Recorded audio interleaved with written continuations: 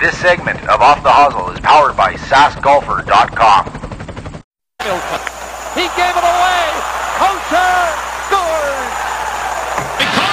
Kocur 5-on-5 scores.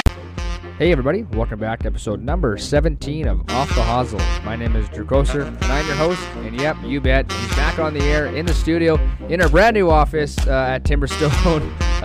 He's back, Troy Kocur. How you doing today, bro? Heyo! Wow, that's his new, his intro to himself. Troy, what's going on, man? We're in our new office here. Thanks to DK over here at Timberstone. What's going on, man? Well, it beats the hell out of our old office, which was your second bedroom, I believe, at the condo. I can't remember. Yes, it was, but it's also great. I mean, now we're happy with DK over here supplying us with this new office, which is unbelievable for when we do live interviews. So, what's going on, man? Oh, not too much. Just enjoying another fine Saskatchewan weekend and just getting ready to enjoy another COVID week. You? Well, I mean, on the upside, 6 more days we have golfing. We're golfing 6 more days. Wow, are you excited or what? I'm very excited, especially after our premier lifted some of the restrictions. 12-minute tee times instead of 20. Driving range is open, putting greens are open. But, I mean, it's also, I think, I've talked to a reliable source via off the line, but he said that basically if you're playing in 30 minutes, you can go on the green putt. So it's only certain times you can go. Okay. But still, at least that's open, though, because, I mean, I'm a range rat, so I'm excited. My first tee time booked at 7:30 on next Friday. I'm off that day. Thank you, City of Regina, EDOs. And why didn't you invite me? Oh, I'm at the Royal. So. And why didn't you invite me? You have to be a member. Royal. Help a brother out, eh? Royal. Okay, so I wanted to ask, what are you watching these days still? Are you watching a new TV series? You mentioned some movies last time we talked. What are you up to these days? Watching movies, TV shows? No movies. Checked out the 89 Stanley Cup Game 6, I believe it was, and the 93 Game 7.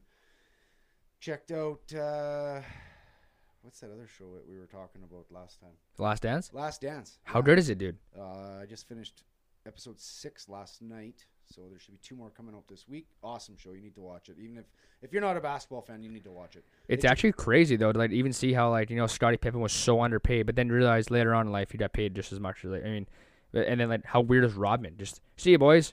I'm gone for, what is he gone for? How many days is he gone for? He went missing for 4 or 5 days or something like that. And he was in better shape than half the team. MJ had to come into the hotel room where Carmen Electra was hiding and say, get your blank and blank to the court.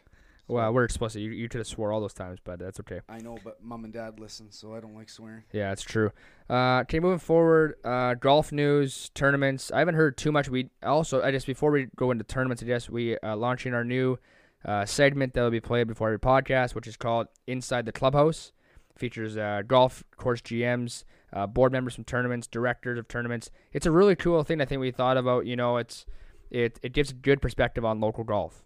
Well, yeah, it promotes local and provincial golf. So I know we're going to be recording with Legends, Sask Landing, Riverside, and the Royal. And the Royal again. And then after we talk to Brian Duick. And Dean Prosty. Sorry, he's the Nipawin tournament. Right. I'll have to ask Brian for that membership. So. Yeah, so, I mean, we kind of thought about this idea as, we want, like Troy said, we want to support local. We want to know what's going on. I mean, obviously with COVID, there's obviously limited to do tournaments and restaurants and whatnot, but how the course looking up? Are there new holes in different places? I mean, we've never seen some of these golf courses. I mean, Sask Landing, I'm very excited to actually get out and play. I mean, you talked to him offline, and we're going to go play there this summer. We'll make the trip up there. I'm really excited for it. Yeah, I played it, 6-7 years ago. Beautiful golf course. Absolutely beautiful golf course. Really excited to get back there and play some golf. Shoot my, 91, 92, and we'll be happy. So. Yeah, but it'll be fun for sure. So, no, it's really – and then obviously, I mean, GMs that listen to the show or head pros that listen to the show, tell your GMs and directors of tournaments, keep your phone on because, I mean, we will be calling and we want to have this this talk with you guys. Basically, it's 10 minutes of free ad for yourself. You basically pump your own course, what's going on, and, yeah, we're really excited for it, so we hope you guys enjoy it as well. So I know the last time we talked through we were doing the Off the Hosel decals, and I know by now everyone's got them. Did we want to touch base with our listeners about the upcoming contest we're going to be running? Yeah, I'm on the put me on the spot right now. I mean, we do have shit to give away, so we're going to give away Here, let's just do this one. We'll do a like, retweet, share one again, and we'll give away a Player Golf hat from our buddies over at Player Golf. Chase Porter. Yes, I am wearing a Player Golf shirt today. I'm not sure if Troy's wearing any Player. He's wearing a... I'm looking to get another sponsor from Under Armour today. Whoa, no free ads. So, but yeah, so let's do a like, retweet, share, tag 3 friends. Show us your decal. Show us your decal, that one? Show us your decal. And tag 3 friends? Tag 3 friends. Okay. Let's do it. Okay, and there we'll it is. run it across Facebook, Twitter, and Instagram. And maybe we'll even do a live, pull the name out of the hat, or what do you guys want to do? Because everyone's, I didn't win last time. I put my name in there. You think we're just bullshitting, just like picking our buddies? No. We want to see the decals, so Yeah. When do you want to start that? After today's podcast? So it's Monday today, so let's pump it out. Boom. What we'll do is we'll pump it out Monday morning. Monday morning, you'll listen to the podcast, you'll hear about it, then they'll be out there. And I'm going to say winners announced Friday on the weekly recap. Yeah, that's fine with me. That's 5 days. That's 5 days. Yep. So show us your decals. And if you still need one, you know how to get a hold of us at Off the Hosel, at _Off the Hosel, and at _Off the Hosel Instagram. Boom. Got 3 and 3. Also, our personal accounts are always open, at Crowser Troy, at Crowser Drew. Yeah, and obviously if you have our numbers via text is cool. I mean, rather call me. Anyhow, we don't keep it too long. This is a long interview, but it's definitely worth it. I mean, we're on today with a Stanley Cup champion. He's absolutely hilarious. He's an unbelievable golfer. He created the new, I don't know if he created, but he's now the insider. People call him the insider at Cromie. He hates Babcock. So it's a very funny interview. It's great to talk to Cromie. Yeah, Mike Commodore's on the show today. That's awesome. Commodore was great. I didn't know he didn't like Mike Babcock. Hey, yeah. I was like, we're even living on a rock for the last 10 years, like 3 years. Like, Cromie was great. He was fun with it. He enjoyed it. He's been golfing for like 2 months already. This guy's probably like a +1 already. Well, it's funny. You said, it's a long interview, but it's one you definitely want to listen to. It was great, the whole interview. Yeah, and there's things. I didn't even know Cromie was. He was from Fort Sask, and he played right through college. Didn't play in the Western League. Went to play in Fighting Sioux. And then he played in the NHL. He played a long time. He won a cup. People say, "Oh, you're not good, not good." Doesn't matter. He won a cup and he played. So. Right. Yeah. Do you want to send it over now to Cromie? Let's go check it out. Alrighty, guys. Hope you guys enjoy it. Coors Light is the official light beer of the Saskatchewan Roughriders. It's also the official beer of watching 2013 reruns, catching up on video calls, and wearing the same sweats as you did yesterday. Visit your local retailer for great prices on 18, 24, 36 can packs. Coors Light, made to chill. Alrighty, I'm now joined by, an absolute great guy, good person all around Saskatchewan. Everyone knows him, and that is Mr. Dean Prosky. How's it going, man? Hey, Drew. I'm not bad. How are you doing? Thanks for having me on. Yeah, no problem. I want to touch base with you and obviously see how things are going on in your world. Obviously, COVID's it's not coming to an end by any means, but obviously with Saskatchewan, obviously doing really well.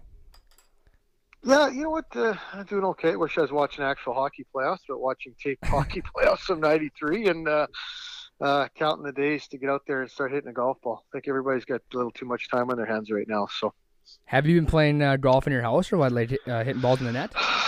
You know what? No, I say I do some chip shots and go for a walk. I get pretty bored pretty easy. I like hitting the old dimple golf balls on the range as much as a guy can. So, yeah, I'm biting at the bit like everybody else. So yeah. I saw you on Facebook. Did you actually carry your golf bag while you went walking? Is that true? Can you confirm that? I did the other day. I said, you know what? I think I was going a little crazy. I was like, you know what? I'm doing these 4 or 5K walks in the morning and at night. I'm like, I'm taking my golf bag today. So I took my golf bag, and the reactions were funny. I love when a couple of young kids pulled up in a car and they said, "Is the course open really?" And I said, "Guys, this is what you do when you're 53, man. You walk around with your bag and your gloves on your back, and this is what you do to kill time at my age." So I thought, what the heck? I felt energetic, and so I went ahead and did it. So it was fun, actually. So nice night, though, anyway. So I wanted to ask, how is have you seen Nipawin's golf course yet? What's that shape like? As always, I'd imagine very good.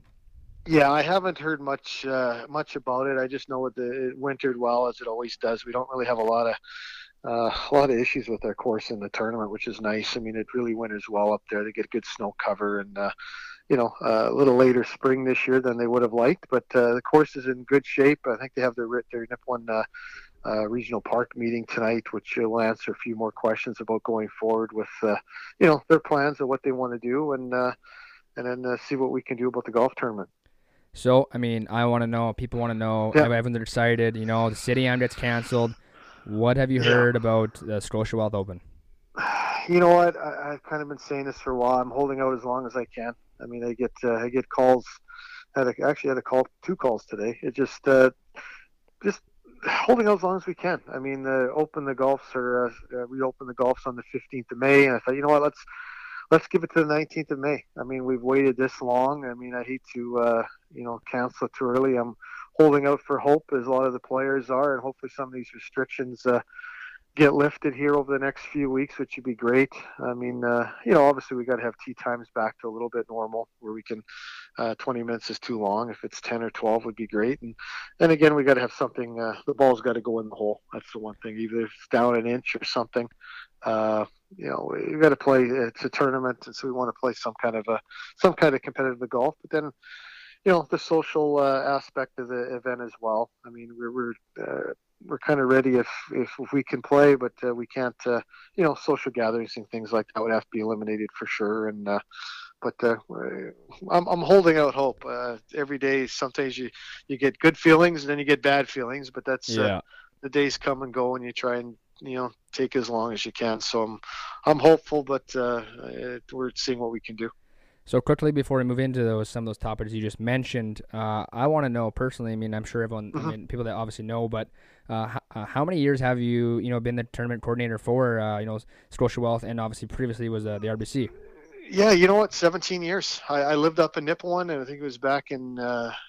I was living in Nipawin in 2003, and I said to Kurt Lawrence, I said, let's run a golf tournament up here. We got a great golf course. It's just awesome. And got on the phone and called a bunch of guys, and we got a lot of guys come up, and then it just kind of been from there. We had Graham Dillette play in, I think, the second year of the event, and nice. I think it was the first year actually of the event when Ashley Zigeman won, and Ashley Graham shot a couple 75s out there, and how things change over time. But I think Iggy still likes being the first time tournament winner, and yeah, it's been fun. We've had some great champions. From Dean Brown winning a couple times, and last year Pat Marcia, and Danny Klughart and Dave Stewart and Jim Bourne, and it's just a great list of past champions, and it's fun. It's going to be definitely a void in my year if I can't get up there and see some of these young players in Saskatchewan play, because it's fun to watch these guys play.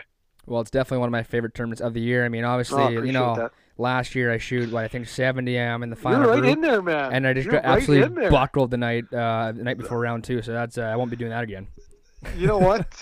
You're right in there with the 70, Drew. That's right in the thing. You know what? At least you give yourself a chance, man. That's something I can't say the last few years running the tournament. I'd love to have a chance to come down the back 9 eventually with some pixie dust. But no, that 70 was a great first round. You know what? You give yourself a chance to win the golf tournament. It's all you can do. Yeah, which is good. You can. Shouldn't be drinking though the night before big rounds. So. Well, you know what? I'd probably have a couple cocktails too if I shot 70 the first round. Truth be known, you can't win it the first round, but you can surely lose it if you don't play well. For sure. So at least you gave yourself an opportunity there, and it's always fun. It was great to have you come to the tournament last year. So I gotta ask too as well. New devices. I mean, obviously, we've seen videos of the putter with the Easy Lift, they're calling it, or whatever. What are your thoughts on flip cups and the noodle and all that stuff?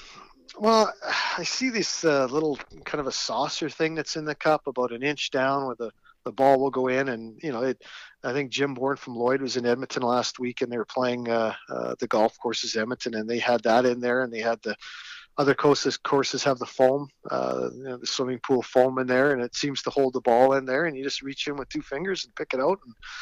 And I personally think that's okay. I mean, there's other provinces that are doing what they want when it comes to that. I mean, I think it'd be great to have that. I mean, I think they're great ideas. It's great to get the ball in the hole. I mean, it is a sport, and it's safety too. I think we can be safe with the ball only going in an inch. I think we're all, I think we can pick our ball out of the hole and take it like that and use our best judgment. I mean, I find golfers are pretty good individuals, and we're pretty ethical, and we show a lot of good judgment a lot of times. So I think we can still do it on the golf course. I wanted to talk about like, I don't know, the COVID rules. I mean, where are you at with the 20-minute intervals? The one per card. I mean, where are you at with all the COVID rules? Well, 20 minutes is excessive. I mean, I think I mean, we usually play golf in 3 hours and 40 minutes all the time, but I don't know how long. I mean, I know what they're trying to do. It's trying to eliminate people in the parking lots, and I know some of the city courses here want to make sure there's not a lot of people in the parking lots, and people show up 20 minutes early. They don't want people showing up an hour early, and they just want to restrict the amount of people that are in the area at that given time. So I understand what they're coming from on that aspect of things. I mean, it's more to it than just the spacing of the players. I think, the 800 yards where people can go into grocery stores and everybody's like, yeah, it's only 2 meters. What's the big deal? And, I get it too. I understand that. That was kind of my original reaction, but then it's the, having people, conjugate before the round or after the round, they want to stop or not, or kind of put eliminate on that. So, I think it could soften it up a bit, hopefully. I mean, there's other provinces that are not doing the 20 minutes. So hopefully something comes up in the next little while where we can soften that a bit, where the courses can make as much revenue as they can and people can enjoy this great game. So, Dino, quickly before I let you go here, Sure. This is obviously, I want to do a segment, obviously, with the tournament coordinator, and we will do a Awesome. Dean Prosky one at some point. But quickly before That'd be you awesome. go. You got a lot of great guests. Yeah, no, it's been great so far, and I appreciate the support. Before I let you go, though, I want to ask, besides your own tournament you coordinate, what tournament are you looking forward to getting out to? Oh, man, I love the City Am in Saskatoon. I love the Northern PA. That's a great tournament. I love playing in the team championship with Jeff Will. We go there and have some fun in there. And I think a guy, I was listening to some podcasts with Brandel Chambly, and he seemed to really, I think people are really going to appreciate the game so much more coming out of this. I mean, it's just, we all miss it. We all love the game. We love our friendships. And I think it's going to make people really appreciate being out on a golf course, so that hitting a bad shot is not a big deal. At least we're out there hitting a golf shot and seeing people and having fun, and that's what I'm looking forward to, is getting out there and actually probably not taking the game too seriously. Yeah, and it might free up a guy's mental aspect of the game, like maybe getting off a guy's back once in a while, his own back, and just letting this game take over. So I'm looking forward to that part of it. Okay, Dino, this has been awesome. I appreciate you coming on. Hey, appreciate the call, Drew. Anytime. Okay, take care, Dino. Take care. Bye. Today's sponsor of Off the Hosel is GR Flooring. For all your flooring needs, contact Todd Ripplinger at 306-537-9074 or visit him in person at 1260 McDonald Street in Regina, Sask. Today I'm joined by a 12-year NHL player and an absolute beauty, hilarious dude, and that is Mike, the Insider Commodore. Thanks for joining the podcast, Crommy. Yeah, thanks a lot for having me, Drew. Appreciate it. What's going on?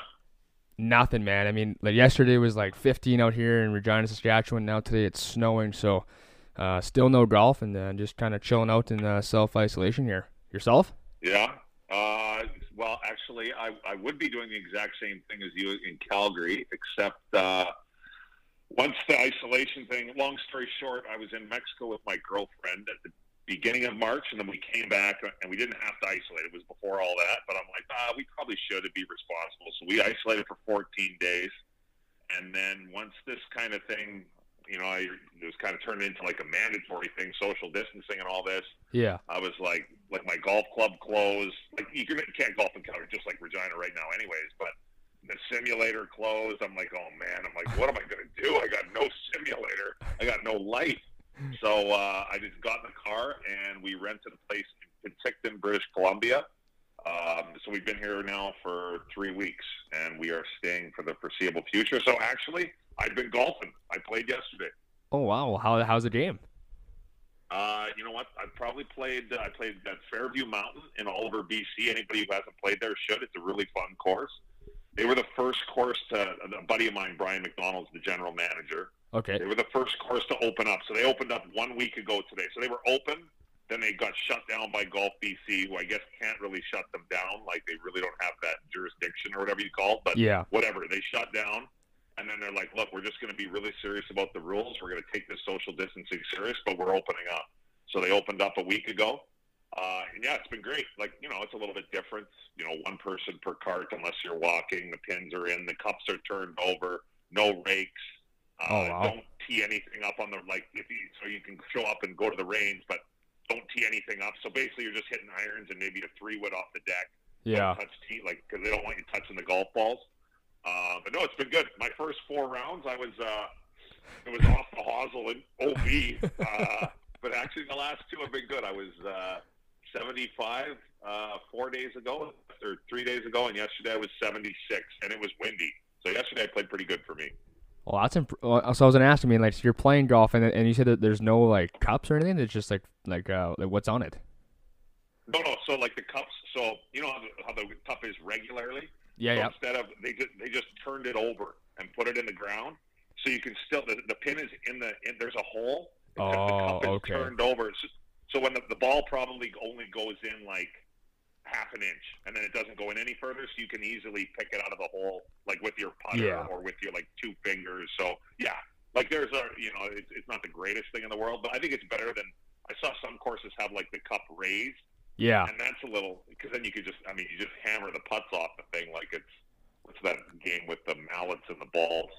Croquet, croquet, that one? Yeah, croquet. Yeah. Thank you. I don't think I would have thought of that. It's like croquet, but this is pretty good. It's been, actually, it's been awesome. So it's given me something to do, and a driving range opened up here in Penticton, so at least I can kind of play around doing that a little bit. And yeah, that's what I've been up to. Right on. Okay, well, I want to backtrack here a little bit. When you were younger, you were born in Fort Saskatchewan. What was that like, and when did you get into hockey, and who got you into the game? Sure. You know what? I was always, my parents are from Saskatchewan, and my dad was just always, my brother and I have a younger brother. We were always kind of sports inclined anyways. I think me especially so. And, growing up in Fort Saskatchewan, it was great. There was 13,000 people there, I think, when I was growing up, maybe 15. Now it's like almost, I think it's probably about 25, but no, it was, small, not small town, I shouldn't say that. A small city. Yeah. It was pretty simple. I played all my hockey there, all my minor amateur hockey, and then I played 1 year of Tier 2 junior for the Fort Saskatchewan Traders. But no, it was great. I mean, it was just kind of, just got into hockey, I guess, because I wanted to play, and my dad was like, hey, if you want to play, you can, and I would go to the outdoor rinks and mess around, and it kind of went from there. So that was probably 5, I guess, kind of whatever everybody else does, I guess, maybe 4 or 5 years old, something like that. All my Fort Saskatchewan all the way up until I went to college. So, that kind of my next question here. You decided to play college, and you played in University of North Dakota. What was the decision between college and the Western League? Any reason why? You know what? It was a really hard decision. So I got drafted in like the last round to the Tacoma Rockets. I didn't even know there was a draft. Like, I just like to play hockey. Like, I had no, there was never a plan of doing it for like a living until I got drafted after my second year of college. Like, to be brutally honest, I didn't really think I was that good. I was like, I can't really skate that well, and I really like to play, so I just played. Yeah. But I got drafted, and then I went to camp twice for when Tacoma moved to Kelowna. They had their camp in Strathmore, right outside of Calgary. So I went to camp when I was 16 and when I was 17. When I was 16, I was on the bubble. And my dad's like, hey, he's like, well, let's not. He goes, I know you don't have any plans, but let's just get you out of here. We don't need to be playing any games and losing eligibility. I'm like, eligibility? I hadn't even heard of university hockey at this point. And then my 17-year-old year, when I was in grade 11, I went to camp, and I was on the team. And I remember I had a meeting with the general manager and the head coaches and my dad. And they were like, look, you're on the team. We'd love for you to stay. And my dad's like, look, like, we really appreciate it. But my mother was a principal in high school, and it's gotten a lot better since then. But back then, she was a principal in high school, so guys would go to play juniors. And some of the guys, I know it's a lot better now. But back then, it was like she would get, firsthand, she would kind of see the guys come back. Not all of them, but some of them come back, and they're like, well, they didn't go to school, and she couldn't graduate them or whatever. And she just wanted me to finish high school. Yeah. And after that, do whatever I wanted. So my dad was like, hey, look, like, he's not going to play this year. We want him to finish his high school. That was my grade 12 year, when I was 17 years old. And so I'm like, okay, so we left. I remember crying. I was crying in the office because I wanted to stay. And then I went and played Tier 2 and finished high school and had a great time, and I got recruited. Yale was the first team. No, Boston University was the first team that talked to me. Really? I went up for a meeting with their assistant coach, and this guy hands me like their program little booklets on BU and academics and the hockey and this. I remember acting to this guy like I knew what he was talking about. I had no fucking clue what this guy was talking about. I'm like, what the fuck is BU? I'm like, Boston. I'm like, I'm not going to Boston. That's a long ways away. And then, anyways, I ended up taking a fly down to North Dakota, probably in about December or something. And I didn't even really know what I was doing, but I went because I'm like, oh, it's a trip without my parents. Awesome. So I went on this fly down, had a great time. A really good time, and basically the deciding factor. I mean, I would like to. It'd be fun to go back. I mean, obviously you can't do this, but it would have been fun to go back and do it and go the other way and go play in Kelowna and see how that would work out. But I can't complain about North Dakota. North Dakota was awesome. I had the time of my life. Basically, what it broke down to, I would say, was I went to the games in North Dakota. I showed up at the rink, and the place, Friday, Saturday night game. There was the place was full. It was the old rink. It held about 6,500 people. It was fucking packed. Half the rink, it was cut in half. Half of it were students. They were all bummed. It was loud. I'm like, this place is awesome. And that was pretty much the deciding factor for me. I'm like, I want to play here. This looks like fun. Well, I was going to ask, did you ever play in the Ralph Engelstad? I mean, I went there and I was on the junior pass. I was like, I think 10 or 11. We went down the trip and a tour of the rink, and the facility is unbelievable. Yeah, it is. Yeah, like anybody, when North Dakota comes up, and I'm like, I understand most people don't have a reason to go to Grand Forks, North Dakota. Like, it's not exactly a booming metropolis, and it's not, it's kind of in the middle of nowhere. But it is. If you're going through there, it is definitely worth the stop to go in and check the rink out. I've never played a game there, but I have skated there. Like once it would have been done. So I ended up staying for 3 years, and then I left before my senior year. I turned pro. My senior year would have been the last year of the old rink, and then the new one opened up. So I would have missed it regardless. Oh, okay. But it is awesome in there. Everybody that goes there says it's awesome. The only thing that I'm probably biased just because I played in the old rink. Yeah. The only thing I would say, the facility's awesome. It's huge for recruiting. The whole thing is awesome. It's great that they did it. Thank you, Ralph Engelstad. The only thing I think they lost a little bit is just that, like with the old rink, we used to do like every player in the WCHA would do like a little questionnaire during the year. And one of the questions was like, what rink do you hate to play in? And every year, like people hated to come play in North Dakota because, with the old building, it was hard to play in there, to be honest. Just like, a the riot. fans were right on. Yeah. I mean, it was a total shit show in there. And the fans were all over, like giving it to you over the glass. And it was a hard place to play. Whereas now, like, Ralph Engelstad's like everybody's favorite trip because the rink is unbelievable. So they lost a little bit there, but it was totally worth it. Did you have a good time there? You played some games? No, I actually didn't do the play. I just got to just go see and do a tour. I mean, like, what is the floor? Oh, cool. Yeah, I mean, floor is made out of, what is it? I don't know, granite or like marble. I don't know what the hell it's made of, but it's, unbelievable facility. Yeah, it's like, I think his deal was like that you can't see any poured concrete, I don't think, in the building. Yeah, correct. It's all like Italian tiles. And then he was a big Fighting Sioux guy, right? He was a big, let's keep the name, this and that, which has changed now. But I think he probably had an idea that one day, maybe after he was gone, it would change. So he put, like, I forget what the number is. It's like 10,000, or there's basically a Sioux logo, an Indian head Sioux logo, like everywhere in the building, on every seat, everything. It's like the place is covered in it. So I think that was kind of his little last laugh a little bit as far as keeping the name. But it's not that anymore. But yeah, still a great place. So I wanted to shift now into what is a day-to-day lifestyle of an NHL hockey player? Routine, meals, morning skates. Just elaborate on that for us. When I was playing? Yeah, playing. Yeah. Yeah, well, I think it's changed a little bit now. Now I think the guys show up to the rink, and I think basically you could have every meal if you wanted to at the rink. Like, say, a practice or game day, they have food there in the morning. They have lunch. Yeah, now they have like lunch there, pre-game meal if you want to have it, and then there's a little bit of food at the rink after too if you want to eat after the game. But when I was playing, it was getting like that a little bit towards the end. But basically, a game day routine for me would have been like, let's say home game or whatever, get up, go to grab a little bit. I wasn't a huge breakfast. I kind of wish I was. Now, I didn't know shit about nutrition. Like, I'm just kind of learning now. So I wish I would have known a little bit more. But, I'd eat maybe a little bit of breakfast, practice, and then I'd usually go somewhere. When I was in Carolina, that was my longest stop. I would always go to the Macaroni Grill and just crush pasta, which I shouldn't have done. But I love it that. was good.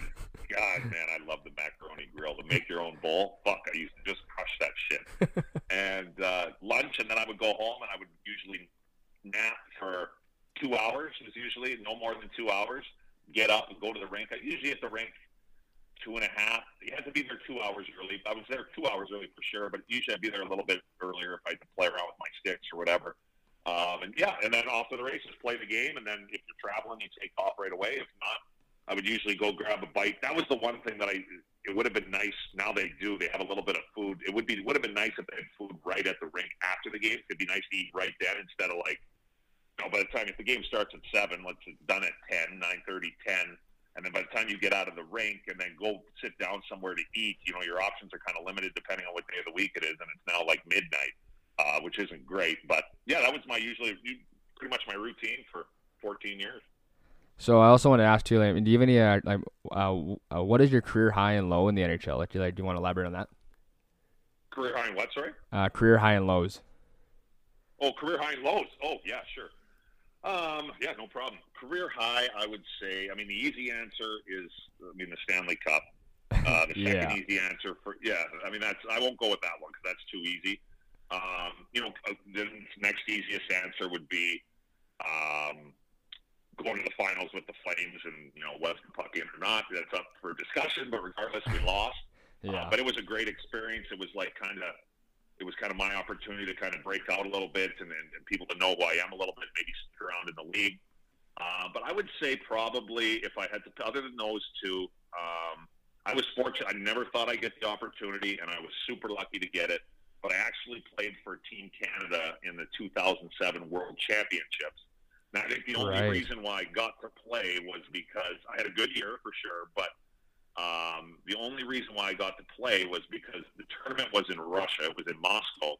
And I think a lot of the top-end guys didn't want to go to Moscow in May. And so I think Steve Yzerman was kind of going down the list. And eventually enough people said no, where he called me. He's like, hey, Mike, do you have any interest in going to Russia and playing for Team Canada? I'm like, Steve, are you kidding me? I'm like, I don't care where the fuck the tournament is. I'm like, I'm just happy to be invited. So we went and played, and I remember reading some things online. Don't get me wrong, we had a really good team, but it wasn't like, there was no like Sidney Crosby. Like, we had a Rick Nash, but there was no like big name.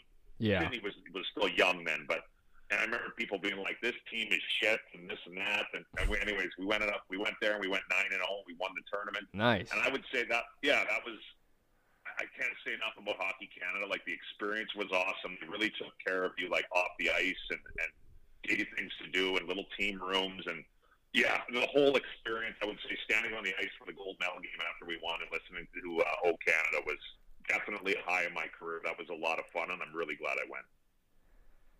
Okay, so then I also want to ask now. Lows. Oh, yeah. I got to get the lows. Fuck. Sorry. I try and forget about all the lows. No, you're good. I would say a low for me, probably the lowest I've been in my career, I would say. I really enjoyed playing in Columbus. I signed a 5-year deal there. I bought a place there. That was the only place where I ever bought a place in town where I was playing, because the other places I really wasn't there long enough, except Carolina, but I never knew what was going on. I only had kind of a short-term deals there. Yeah. The biggest low in my career would definitely be how it worked out for me in Columbus. Well, you had two. That went in. Sorry. Well, you had two or three good years there. No, I mean, like, you didn't have a shitty years there. No, I ended up playing 2.5. My first year in Columbus was actually my best. Like, wasn't the best year for me numbers-wise, like points or anything, which wasn't really my thing anyways. But it was my best year for sure as a pro. I was paired up with Jan Heda, and like, honestly, like, I'm not lying. We were one of the better, like, shutdown defenseman pair in the league that year. Playing against the other team's top lines, I was playing a ton. The first year went really well. We made the playoffs, first time Columbus ever made the playoffs. Ken Hitchcock was our coach. Then the next year, the expectations went up a little bit. And my first mistake on what I did was after that year, my good year, instead of doing what I always did, like go back to Calgary, skate and train, like I found like the last 15 games of the season, I had no gas. Like I'd never played that much in my life. Yeah. So I was like, I had no legs. It didn't matter what I was doing. Like I was getting enough sleep. I was doing like, I was trying to do things right, or as right as I knew how to do them. And I was just gassed. So in the summer, I changed up. I asked Chris Chelios, I asked Rob Blake, like Hall of Fame defense. I'm like, hey, what would you recommend for me to do? And they all really enjoyed going out and working out in this place in California. So anyways, I went and did this, and it was the hardest thing I'd ever done in my life, but it just wasn't appropriate. It was like everybody did the same workout, and I was doing these workouts, and I'm like, God, I don't need to get bigger. I need to get as small as possible, and I need to be as quick as I possibly can, and those workouts weren't for it. Yeah. Anyways, I just stuck with it, got to camp, tested worse than I did the year before, and that was the first, like, red flag. I'm like, uh-oh. I'm like, I don't think this was the right thing to do.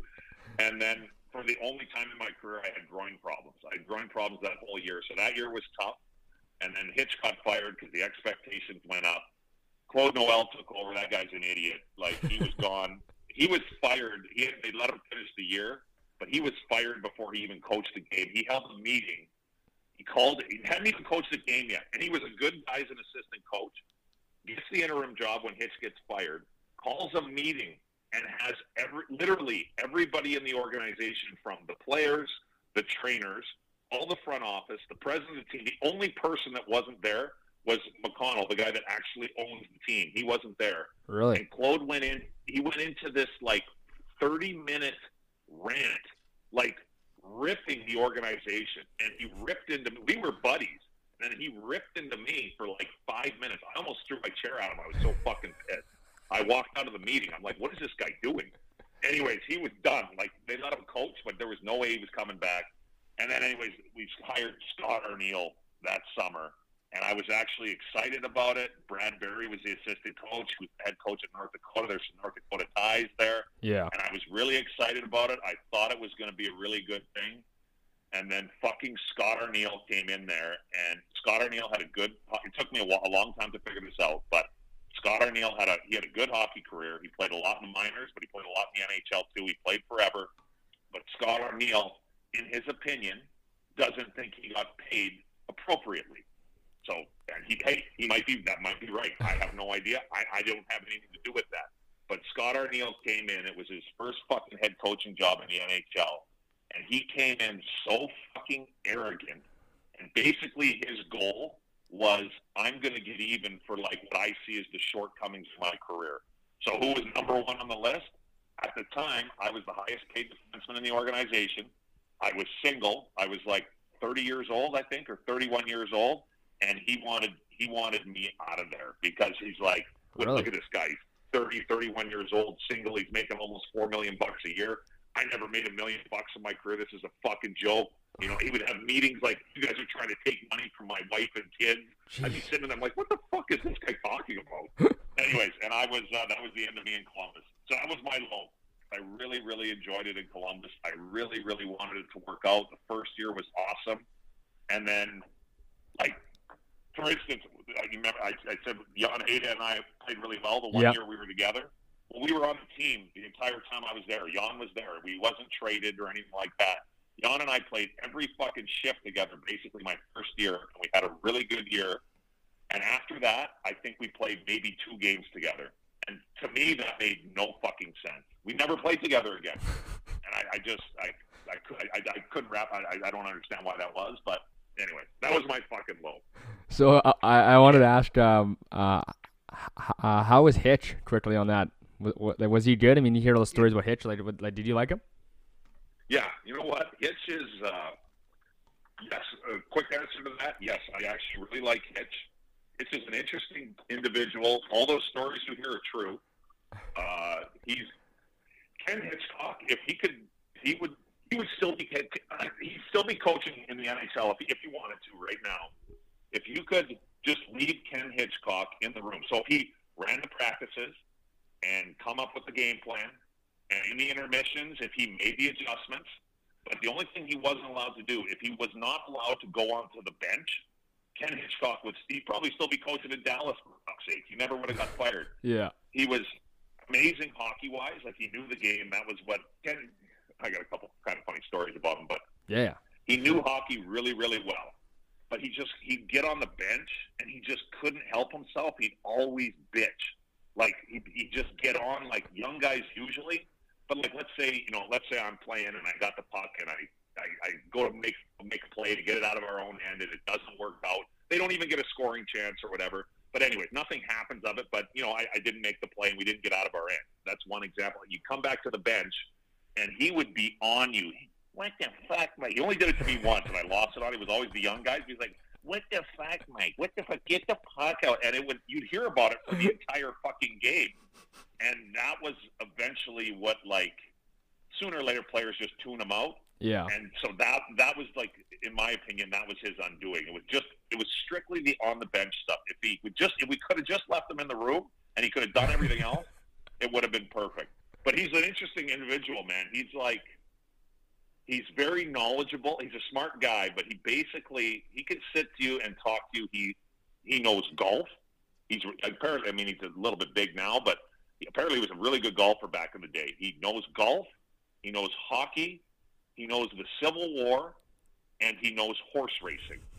Those are the four things. If you're having a conversation about that, Ken Hitchcock will lead the conversation, and he fucking knows everything. Like, he does, like, Nice. it's kind of a nice bit. He, like, dresses up and does, like, those Civil War reenactments and shit like that. No shit. Yeah, but if you talk to him about anything other than that, he struggles a little bit. But in those topics, he knows everything. And Hitch, actually, the one day I was sitting in, we had a computer in the room in Columbus in the lounge, and I used to own, like, very small pieces. But I used to be into horse racing, and I owned small pieces of some horses in California. So I was watching some races, and I think I was watching, my horses weren't running, but it was the Breeders' Cup. And Hitch was in his room. He walks by. He's like, oh, what are you doing, Mike? I'm like, just watching the Breeders' Cup here. I'm going to place a couple bets. And he goes, do you know what you're doing? I'm like, well, I should say yes, but I'm like, honestly, Hitch, I go, no, I don't. I go, there's a couple things that I look for, but do I know horse racing? He goes, no. He goes, oh, okay.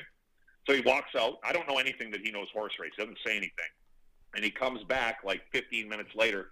He's like, hey, in the fifth race, take the 8-horse. I go, what? He goes, take the 8-horse in the fifth race.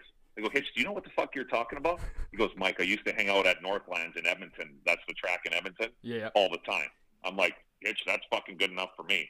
So I put a pretty decent bet on this 8, and it was not the favorite, like, at all. It was, like, middle of the pack, and it was some fucking Irish horse or some shit like that. And this horse fucking won, and I think Hitch won me, like, I think I won like $15,000 or something like that. It was awesome. Yeah. So that's my little Hitch story. But he's a good dude. Yeah, like, you'll hear, like, some players didn't really like him, and the only reason was because he bitched a lot. But Ken Hitchcock, he's a good guy, and I hope he's doing well. Okay, a couple more things about hockey, and then we'll move into some golf. We're on the air here with Mike Commodore, and I wanted to ask, you played 20 some games in the KHL. How was that? Interesting. It was interesting. I ended up going. Long story short, I was skating that summer. I knew it was over for me in the NHL. I didn't want to go back to the American League because I'm like, man, at 33 or 34 years old, I'm like, the American League it's a great league. It's awesome when you're young. Those guys that play there in their 30s, I tell you what, those guys that play 1,000 games in the fucking American Hockey League, just grinders. I got more respect for that. Oh my God, like. Playing 1,000 games in the NHL is a hell of an accomplishment, and it is awesome, but you get treated first class. You are flying everywhere. Like, it's a privilege. Those guys that sit and grind it out for 1,000 games in the American Hockey League, I got more respect for them than anybody else because that is not fucking easy. So I was skating in Calgary, and I'm like, well, fuck. I'm like, I'd like to play one more year anyway, see how it goes. I've been working out all summer. And for whatever reason, maybe it was because I played the Worlds in Moscow, I'm like, you know what? I'm going to go, the only like league I'm really interested in playing is the KHL. I think that would be interesting and be a good experience for me. There's other great leagues over there, but I was just interested in the KHL. So there was a team in Belarus, and they were all summer. They were like, yep, we want Mike. And they were in the KHL. I'm like, yeah, I'm in. Like, let's do this. So you wait. Now it's, yep, we got a contract coming. Okay, now it gets to middle of September. NHL training camps start. I've been waiting for this contract, so I didn't go to try. I mean, I could have went and tried out somewhere. Yeah. So that boat, the ship sailed. Now it's the end of September, and I still got nothing. I'm like, what the fuck is going on? These guys aren't fucking calling me back now. So I called Slava Fetisov, who is player. Was my first. He was unbelievable. He was my first assistant coach in New Jersey, and him and I got along well. He worked the shit out of me, but I liked Slava. And Slava is like God in Russia. Really? Like he's Putin. Oh yeah. Like I would love to see. He's Putin's boy. Basically what he is. He's been like a senator. He's like a politician. He's the minister of sport. I would love to see what Slava Fetisov in his bank account, what his bottom line is. 'Cause I have a feeling that it is an insane amount of money now. But I called Slava, and kind of a shitty connection. And anyways, I'm like, Slava, like I really want to play. Like, get me a contract. He's like, oh, Misha, you good guy. Okay. Hangs up. I'm like, all right. And then next day, my agent had a contract from a team in Vladivostok. I signed it. Didn't even know where Vladivostok was. Signed it, looked at the map. I'm like, holy fuck, this is right next to North Korea on the Pacific Ocean. Like, what is this travel going to be like? So anyways, get over there. The hockey was awesome. Everybody, when I first got over there, I was watching practice. I was like, holy shit, I don't know if I can play here. Like, everybody can skate. Everybody can shoot. Everybody can pass the puck. Like, skills-wise, they're unbelievable. But the thing was, like, hockey-wise, they just don't – the Russians are still stuck, most of them. They're stuck in, like, the 60s where, like, the coaching was – there was no, like, systems. Like, I'd be out there. I'd be like – one of our assistant coaches spoke English. I'd be like, hey, like, what are we doing in the neutral zone or what are we doing in the D zone? And the answer was, Mike, you're a pro. You should know. I'm like, well, what the fuck? I'm like, I know what I'd like to do, but I'm like, where the fuck is everybody else going to be on the ice? So it was That'd be frustrating.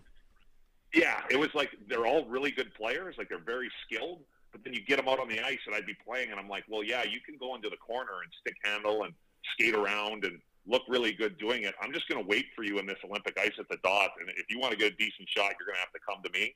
So it was actually, once I got out there, I was fine. But my experience in Russia was good. There were some long days, and the travel for our team was insane. So we would play. There was 28 teams in the league then. There was conferences and divisions, but the schedule, you played a home and home with every team in the league, and that was the year. So it was a 54-game schedule. So there was a team that was an hour away from us, an hour flight, Haverost, but we played them once there, and they came us to once, and that was it. The same thing as Prague, which was fucking 15 hours away. So the travel was like, we'd play 4 games on the road, 4 at home, 4 games on the road, 4 at home. And every time we flew, it was a minimum 10-hour flight. Oh, and so that got old. Yeah. Oh. Like, it would have been nice if we could have, like, went out on the road and, like, left for a month. You know what I mean? Like, go out and play 12, 13, 14 games, whatever. Go out on the road for a month, then come home for a month. But they didn't have it like that. So, yeah, the travel was insane. But I would say my experience over there was awesome. So, last little question here before we move into the golf talk here. The Insider. Yes. How's that been going? And people love the content. Like, where did that all originate from? You know what? All my stuff with Twitter is basically just me fucking around. Yeah. It's pretty much what it is. Like, so that happened. That started 4 years ago. I was sitting in Scottsdale because once I retired, I live in Calgary now, but before my first 3 years retired, I was full-time in Scottsdale so I could play golf. And basically I was fucking sitting there and I was bored.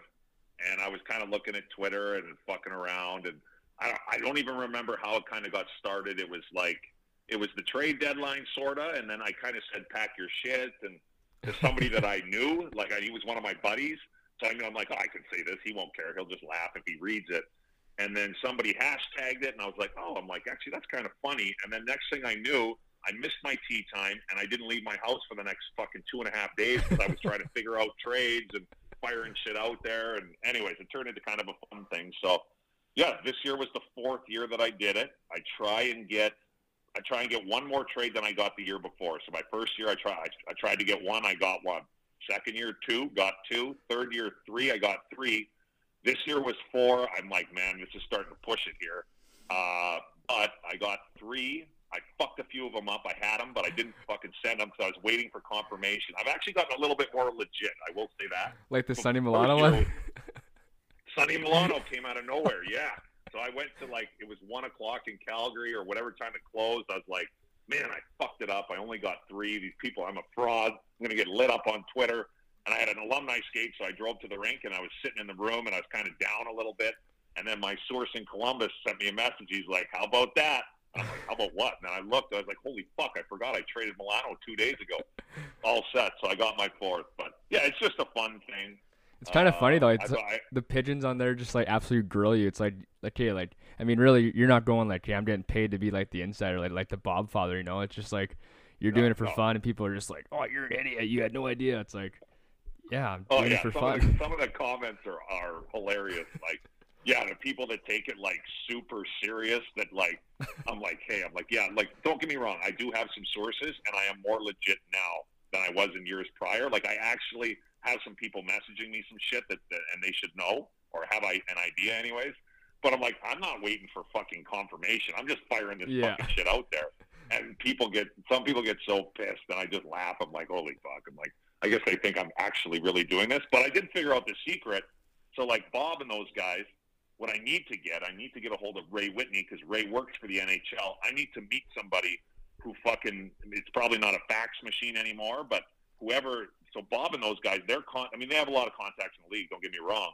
But I think how it works is basically when a trade comes in, it gets sent to the NHL office. They have to approve it. Then the fax or whatever goes out. Well, they know the person at the fax machine. So that's like kind of the final step. So that's kind of their confirmation, and they're off. So I need to meet somebody at the fucking NHL. That might be kind of hard, though. I don't think they want anything to do with me. Okay, so moving into some golf now. Sure. When did you get into the game, and who got you into golf? Yeah, growing up, I played, basically it was hockey when it was cold, and then once it was summer, I did not touch my gear ever, and I played a lot of baseball. I played Team Alberta baseball. I played a lot of baseball growing up, and I would say when I was like 13, 14, my dad took me out to play golf, and I really enjoyed it.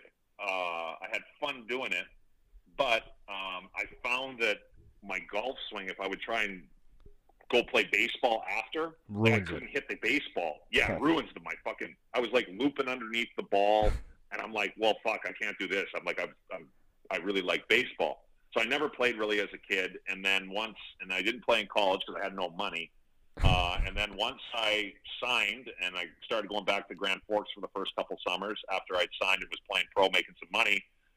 I mean, there's no more school, and you get your workout done in the morning. I'd work out at 9 in the morning or whatever, work out for a couple hours, and then you got the rest of the day. And I'm like, well, fuck, I might as well.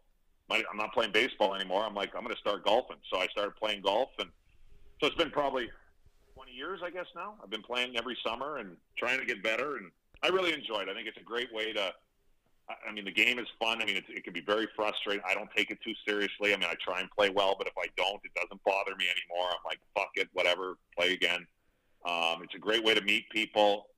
Since I've been retired, like with this COVID, everything's canceled now this summer, but it's a great way, you know, as years go by, you end up losing touch with guys, and it's a great way to have these golf trips, and you run into your old buddies and guys you used to play with or play against, and it's been a great thing socially for me for sure. And so, yeah, that's usually do 2 trips a summer. The Clary Horkoff Invitational, which was supposed to be in Scotland this summer, but I think we're about to cancel it. And then I got a group with a little bit, I guess, younger guys a little bit, like BJ Crombeen sets it up, me and him do. And it's got like Stamkos, Mike Smith, Ryan Malone, Teddy Purcell, James Neal, so a little bit younger group. Yeah. And we were going to go to Dallas this year in the beginning of June, but that's canceled. So I don't know what's going to happen this year for golf, but I really enjoyed playing. So I wanted to ask, I mean, what's your handicap these days? And then maybe we'll touch on the Clary Horkoff and some of those trips that you've been on, and maybe some good stories there. Yeah, sure. I usually go, I think right now my it's just shot up the last 2 weeks. Right now my handicap has 3.6 index. I'm usually anywhere, the lowest I've ever been, I was a 0.5 at one time for a little bit. And I usually, the highest, I can get up to like a 5 or a 6 maybe, but I would say a fair handicap is usually about a 3 for me. That's kind of where I'm at. I've been working on it in this, like now that I'm in Calgary in the winters, I was like, fuck, I'm like, you know, I used to play golf, whenever I wanted in Scottsdale, and I'm like, God, I don't want to keep kind of hitting the ball. I don't want to just sit all winter and not do anything with it. So there's some simulators, so I started taking some lessons the last 2 summers, which I wish I would have done 20 years ago instead of buying new fucking gear. Take your money and go spend it on lessons. And yeah, so I understand the swing a little bit more and what I was doing wrong a little bit, and I got a little better understanding. So it's actually the last couple summers have actually been good. I've played better than I ever have. Well, I definitely, even last year when we played in Saskatoon, I thought that you're an absolute stick. So I kind of wanted to. Thank you. I wanted to ask about the Clary Horkoff and if you had any good stories from those events. And I mean, obviously, like those guys are, I don't know them personally, but I mean, they sound like beauties. So I imagine there's some good stories there. Yeah, like, oh God, it's always hard to remember some of the stories because we're so shit-faced for the whole time. But yeah, like it kind of started right after. I think they did one. Oh no, this would have been the 8th year. I've been going every year, so it's put on by Cleary and Horkoff, so they set it up. We'll do like years 1, 3, 5, and 7. We'll do an 8-man trip somewhere in North America. So we've done like Bandon Dunes. We've gone down to LA. We've gone out to South Carolina. We've gone to North Carolina. So those have been like our trips in North America. And then, on the other years, 2, 4, 6, 8, we pick up 8 Europeans. Henrik Zetterberg gets a group of guys together, and they're Europeans, and we'll go with 16 guys, and we go play in Europe. So we've done, where have we been? It was going to be Scotland this year. We've gone to Scotland before. We've done Ireland, and we've done England, and we shot out to Spain, and we played Valderrama, which was awesome during one of those trips. Nice. But yeah. I mean, it's awesome. I mean, what's a story that kind of popped? I mean, basically, it's you play golf all day. We don't do 36 every day because that can be a little bit much. But if we're going for a week, we'll mix in like 2 days of 36, and then the other days will be 18. Usually you get Dan takes a lot of pride in his swag gear, so you get like a backpack. You got some hats. You got some. We do a Ryder Cup thing, so everybody has their own golf shirt, and then you get a flask. So basically, my days on those trips are get up, eat a little breakfast at the hotel, go straight to the course, fill up my flask with whiskey, and then basically play 18 or 36, whatever we're doing, sip on whiskey all day. Then we go to dinner and we have a few and then shut her down. But yeah, no, it's a great time. Most of the guys are pretty good golfers. The original guys, there's 4 of us now. Sean's been on every trip. Sean Horkoff, Dan Clary's been on every trip. Ryan Whitney's been on every trip. And I've been on every trip. Brad May was on every trip up until last year. He couldn't make last year's trip.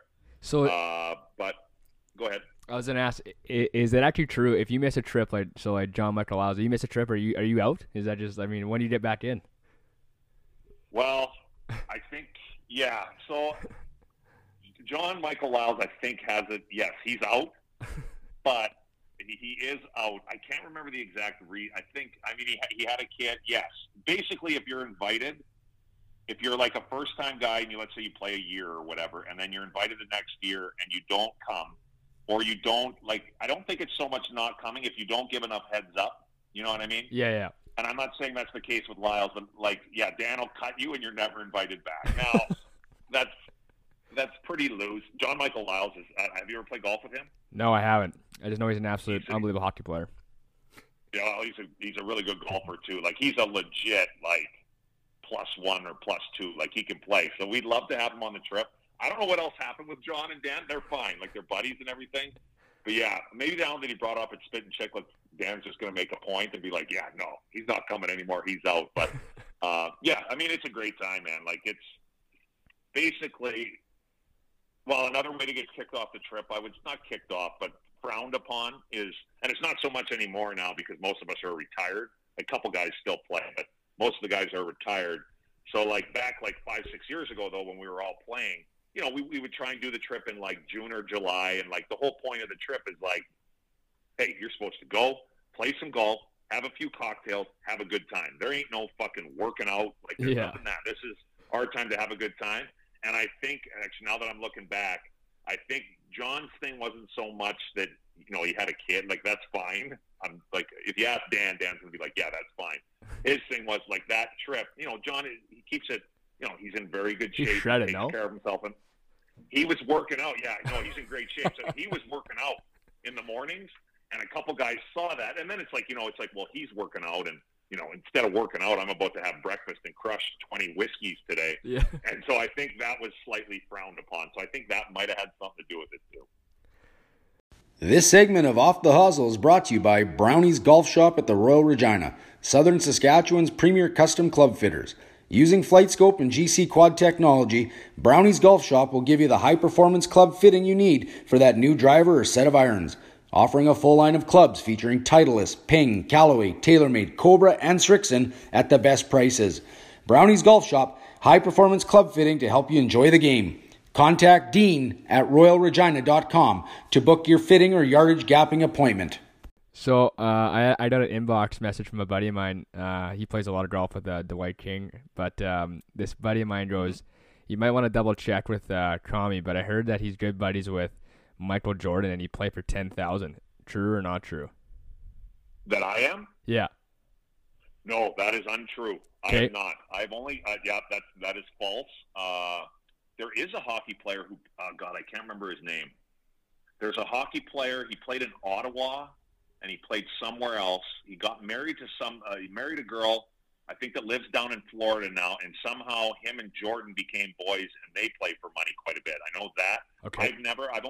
I've seen Michael Jordan once at the golf course at Shadow Creek in Las Vegas, which is an amazing place. He's got his own golf cart there, like with the North Carolina blue. Nice. I saw him on a course one day. I ran into him in the men's room or whatever, but I've never chatted with him. No, that's completely false. Okay. So I want to ask now, how much cash have you played for, and did you get stroked or do you win? Usually, I don't know. Usually I'm playing golf with my buddies. So usually I would, we'll play for, like on the Clary Horkoff Invitational, for instance, you have to come up with, part of it is you bring gambling money. So the gambling money, because we have games going every day. Yeah. So the gambling money for that, I think we bring $2,500 or $3,000 for the week, and you give it to Dan, and then there's games every day, and you get paid out. But the point of the trip isn't like serious. You could go there and play. No, like you could. The games are set up where like if you went there and played the worst week of your life, like you were awful, you were terrible every day, like you would get some of your money back. So, and even if you played awesome, like it's not like you're going to be cleaning up everybody and taking up. The point isn't gambling. I would say when I usually, it's usually for a few $100 maybe. The most I think I've ever played for, I played Brandon McCarthy, who was a pitcher. He just retired. I played him at Whisperog, and he bombs the ball. We played 9 holes from the forward tees just to switch it up. And I think I took like $2,000 off him, but that would be about the most. Yeah. I mean, I kind of felt bad a little bit, but then I'm like, wait a minute. I'm like, this guy just made $15 million last year. He doesn't give you a don't shit feel about bad. $2,000. No, I'm like, this guy's got that sitting like in one of his pockets in his bag. So yeah, I would say like I'm happy to gamble. I'd like to do it a little bit more because I think it's interesting playing golf. Like when you're playing for something that's uncomfortable, whatever that number is for the individual, it's like interesting to see like how you respond and how you react playing when it's actually something that you like don't want to lose. Not just like $10 or something. It's like, whatever that number is for the individual. For me, whatever that number would be, a couple $1,000, I'd be like, shit, like I don't know if I have that around. I'm gonna have to go to the cash machine, and I don't want to do all this shit. So yeah, I'd like to start gambling a little bit more. I also wanted to ask, are you involved in any charities? I do a lot of charity events, I would say. I try and do, I'm in Calgary full time. So, the Flames alumni, we do different charity things, a whole bunch of different stuff like throughout the year. So I pop in there and we get emails, and if you want to attend, you can. So I do some stuff there. I'll do for the Gordie Howe, there's a hockey tournament. I think they go right across the country, but there's definitely one in Calgary and one in Edmonton. I've done that a few times. So I wouldn't say I'm like affiliated with a charity or anything at all, but I try and help out and attend whenever I can. A couple more questions here before we go to the segment called Questions from the Gallery. Who are some of the best players you got to play with? I mean, is it true you play with Ches Reavie and Graham Dillette? Yeah, I played with Ches, played with Graham. I played with Graham. It was me, Graham, and Ray Whitney. And Graham was, God, Graham's ball striking, he's unbelievable. Nice. It is a joke. The three of us went out and played, and we were basically playing singles matches against one another. Me and Ray might have been. Anyways, we had a bunch of games going between us, and what the hell was he? Graham ended up shooting us. I think the course record at Whisperock is 60. Graham ended up shooting a 61, and he the putts that he missed, like he hit every fairway. I think he holed out from the fairway on a par 5. He eagled every par 5, I think. He might have birdied 18. Oh, anyways, it was like we just kept upping the bets because Ray and I were like, man, I would really like to see. I'd like to see him break the record. Let's keep him going here. So because he kind of went to sleep with a couple of pars on the back. Yeah. So he tried to get him going again. Yeah, he was. I mean, I wouldn't say putting is his super strength. His would be ball striking. Ches putts are great. I mean, all those guys is watching them practice. It's just like the opposite of what I do. I don't really practice much on putting. My putting's okay. I'm just kind of naturally all right at it. I'm never usually terrible.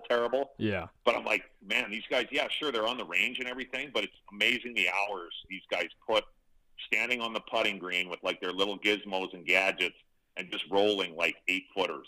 And I'm like, man, I know that's really good for your game, and that's basically what it comes down to. I mean, you can't win if you can't putt. But I'm like, God damn it, that's boring. But yeah, all those guys are. I don't know who the best would be. It'd be hard to pick the best. I mean, I played good. with Graham a couple times where he was lighting it up. I've also played with Graham a couple. I remember one time where he played. He was just having fun too, having a couple drinks and everything too. So it wasn't serious. But just striping it, but it couldn't make anything.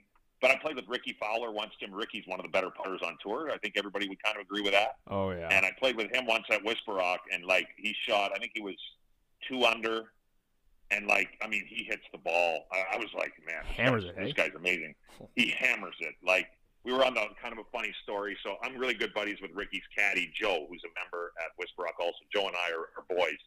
And so it was the week of the Phoenix Open. Ricky wanted to play. So Joe brings Ricky, and so Joe and Ricky are playing against me and one of our buddies named Mike Gillig. He's from Kansas City. So we're doing 2-man best ball, not for much money or anything. And we're on the 8th tee, and 8th on the lower at Whisperock is a par 5. And I hit a drive, and not the greatest drive of my life, but I wasn't embarrassed about it. And Ricky was coming up to hit after me, and I'm like, hey, catch that one, Ricky. And he goes, he almost starts laughing. Puts the peg in the ground, hits this. I'm like, oh, my God. We get out there, and he was at least 80 yards past me. I'm like, oh, my. I'm like, not even in this. This is not even. The guy weighs 150 pounds and just hammers the golf ball. But it was super fun. But even that day, he's a great putter, but I think he was 1 or 2 under. But, he didn't make anything. He hit every green, and, he had good looks at everything, but just didn't make anything that day. So putting's interesting. Wow. Golf is interesting. Yeah, no kidding. If you could give some piece of advice to our young listeners on how to make it and how to become a pro athlete and just how hard the grind is, you just want to touch on that for us, Crummy? Yeah. For me, I think I guess I can just go off my experiences. For me, I think the focus is, it's great wanting to be. I always wanted to be a pro athlete when I was younger. I'm like, yeah, I'd love to play baseball or, maybe hockey, whatever. That'd be nice. And I like watching. But for me, it's you got to enjoy what you're doing. You have to have fun doing it. And I think as a result, if you're having fun and you enjoy playing the game, if you don't make it a job too early. You need to have fun and enjoy doing it. And if you enjoy doing it, I think you're going to work harder at it. When you start working harder at it, that's when you get better at it.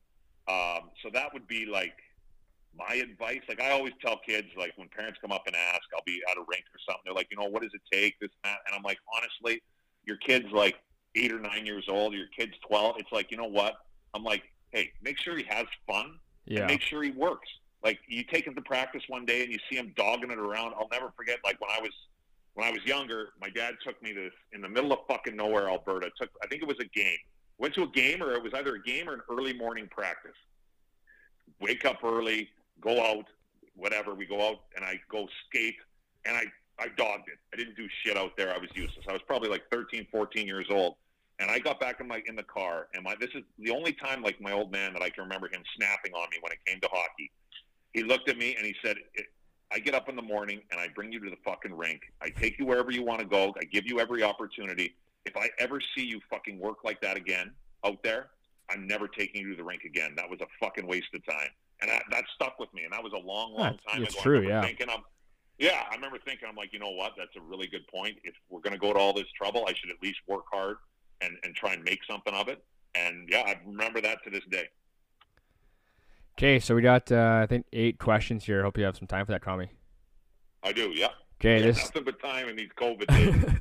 This segment of questions from the gallery is sponsored by Player Golf. 15% off, promo code OffTheHosel15.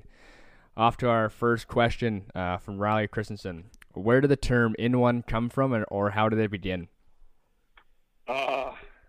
Or into, I guess, into. Now you're doing now. Or into, yeah. It came from, I did one of my first interviews there with, I think it might have been the first one, where I was on Spittin' Chicklets. And I think Whit and I were just kind of telling, we each spent a year over in Russia. So I was telling a story about how I went out for some drinks one night after a 10-hour flight when we got back to Vladivostok, and I was just going to go for dinner, and I ended up having a bunch of beers and no food. I was in one, I was having some drinks with my buddies, and I was hammered, and I ended up getting in this brawl with these 2 Russians. Anyway, so I was telling that story, and I just said, yeah, I was in one, and Whit goes, yeah, kind of emphasized. He's like, yeah, you were in one, and it just kind of went from there. Next thing I know, it just kind of clicked. Somebody hashtagged it on the internet, and I'm like, oh, that's kind of cool. So and that's just kind of another fun fuck around thing for me too. Make a couple T-shirts, and it's actually gotten a lot more steam than I ever thought it would. It's just a fun thing for me. I don't make any money off of it, but it's been fun for sure. Might have to do maybe in one. We'll send some our way to Off the Hosel. Yeah, there we go. Yeah, for sure. Gonna be a golf shirt. From Anonymous, cheapest guy you played with? Oh, cheapest guy I played with. You know what? For whatever reason, it seems like the guys that make the most money are the cheapest guys. But why they're so rich? I know, that's true. Yeah, they keep it in their bank account. Who could I say? You know what? I will go with, and I love the guy, but I will say the cheapest guy, because I just remember this one instant. I will go with Nick Lidstrom. Really? I love Nick. Yeah, I love Nick. Nick he's a great dude. I met him one time. You met him? Yeah, he's the nicest guy in the world. I am not ripping on Nick, but he is a little tight. And the one story that always, whenever somebody asks me, cheap this, and I always think of this story. So we did, when I was the 1 year I was in Detroit, we did a father-son trip, like everybody does, or, a mother-son or whatever. Yeah. We did a father-son trip this year. Well, I wasn't going to bring my dad because I was pretty sure my dad was going to punch Mike Babcock right the fuck out because he fucking hated him. I'm like, Dad, can I bring you on this trip and you're not going to make a scene? He's like, I'm not fucking coming. Fuck that guy. I'm like, okay, I'm not bringing you on the trip. So I brought my brother. I asked Ken Holland. I'm like, hey, can I bring my brother? My dad's busy. He's like, yeah, bring your brother. What the hell? So my brother comes, and I know I'm not playing. I'm a healthy scratch. So we were going to, I think we were in Chicago, and then the second game was in Toronto, I believe was what it was. So my brother flies in. I'm like, Matt, I'm not playing. I'm like, so I got to get up practice in the morning. But after that, if you want to go for some beers or whatever. So him and I go on the road, and we get shit-faced. And we had a little bit of a team party in Toronto at this. I'm not even sure where it was, but it was a team party. So we all go in, and everybody's having a good time, and all the dads are there. My brother's there. Players are there. We're smashing some drinks. We didn't play for a few days. And it's time to go home. So me, my brother, and Nick get in a cab. My brother's sitting in the middle. All 3 of us are sitting in the back, going back to the hotel. So we pull up, and the ride was like, I want to say the cab ride was like $6. And I could see, I'm like looking at Nick in the corner of my eyes, because I had him like, he might be a little bit tight. And I'm looking, because I'm like, okay, Nick should probably pay for this. It's $6, and I can see him, and he's just like, he's looking at his wallet, and all he's got is 20s. But he doesn't want to give the guy a 20. He doesn't want to ask for change. And so he doesn't know what to do. So I look at him, I go, for fuck's sakes, Nick. So I grab a 20, I go, fuck, here, keep it. I'm like, Jesus. Kind of playfully giving it to him a little bit. So that's the one story I always remember about whenever cheap comes. But he's not the only one. It's like most of the time, no, I won't say most of the time, but a lot of times the guys that make the most are the cheapest when it comes to that kind of stuff. I don't know why that is, but it just is. From one of my players, Matt McCraw asked, where did the green jacket plus minus come from? Because it's hilarious. Oh, okay. I love the green jacket. Awesome. You know what? I don't know where It is great. The timing works out on a normal year. Like, end of the season's always around Masters Week. You know what? I can't take credit for it. I don't know who. I was always around. I started hearing about it like when I turned pro. It'd be like, oh yeah, you're wearing the green jacket right now or whatever on the team. You know, the plus minuses on the team. And so I don't know who came up with it, but it's been around for a long time. And I always just thought it was fucking hilarious. And it's actually kind of my second year in Columbus, you know, we had a rough year. That's when Hitch got fired and Noel took over. And basically the last, like, you know, we were out of the playoffs with probably 15 games left or whatever. And it basically turned into like kind of a competition we were playing to try and avoid getting the green jacket on the team. Like nobody was league leaders, but like on the team. Yeah. So it was kind of a fun way to, you know, stay interested and keep it moving a little bit. But yeah, I don't know where it came from, but I do love it. It works out great. I was a little concerned when I started doing it, a little bit like pack your shit, where I'm like, you know, I don't really want to piss the guys off, but the guys, you know, the leaders or whatever love it. Like Landeskog, who I don't even know. Like I think 2 years ago, I think it was Tyson Berry and Matt Duchene. They split it a couple years ago when Colorado was terrible. And like Landeskog got him green jackets at the golf course and sent me a picture on Twitter. I don't even know Landeskog. Like I've never met the guy. He can walk in the door and I wouldn't even recognize him.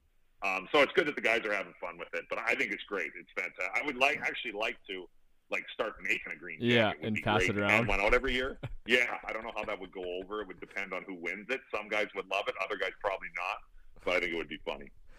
From Anonymous, if you had one fight left to go anyone, who are you going? Oh, God. You want to know who Barnaby said? Who did Barnaby say? Sean Avery. And then he went on to just grill him. Oh, did he? Oh, yeah. Sean Avery, yeah, I could see Barney going off on him. Sean Avery's always he's like always the easy, I won't say easy answer. It's a very like appropriate answer. I never had any real run-ins with him, so I can't say that I hate Avery. Like he was a pain in the ass for sure. I thought he was a really good player. But I had no idea he played for the Wings back then too. Yeah, he started with the Wings. I think he might even have a. Yeah, I think he's a cup ring. I think he's yeah. Yeah, I think so. Like, I think he played a little bit or whatever. He was on that team for half the year anyway. I guess, you know what? I guess I kind of mean this, but not really, because I'd probably get my ass kicked again. But my last NHL fight, I've told this story in Spit and Chicklets, but I got traded to Tampa from Detroit, and we're playing against Boston, and we were up 5-0 in the first period. So, like, the game's over pretty much. We're at home. I think it was my second or third game playing for Tampa. We're in Tampa. It's 5-0. The face-off's in our end. There's, like, 2 minutes left in the period or something.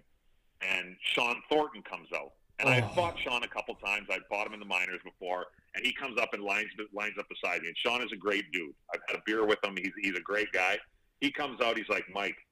And I'm like, for fuck's sakes, thinking. And he's like, Mike. He's like, I need one. I go, Sean, seriously? I go, dude, it's 5-0.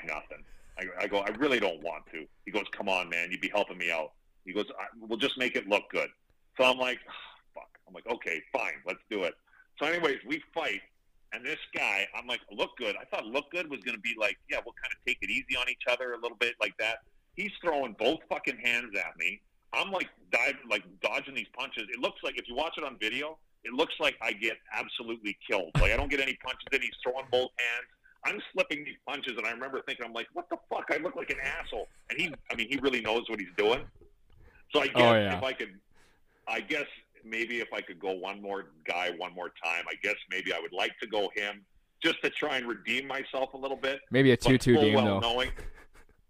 Yeah, it's a tight game. But I'm like, I kind of don't want to do that either because Sean can really fight, and I'd probably get tuned up pretty good. But I would like one more crack at it if I had to pick one person. From my best buddy, Daniel Hagel, best prank you've seen in the locker room? Oh, God. What would be one? Can't really remember. You know, one that what was it? Ray Whitney was always like a big prankster. He didn't really do any to me. But I do remember I'll do the best one that I've heard of because I wasn't here for this. Okay. I wasn't. Ray was I think he was in Florida. Well, Ray's, and I'm going to screw this up, but a few people told me about it, and it was pretty funny.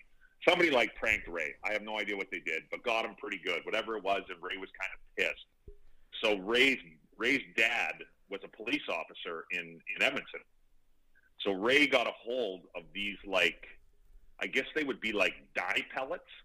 So it dyes skin. So I think they like put it in money or something like that if somebody steals something.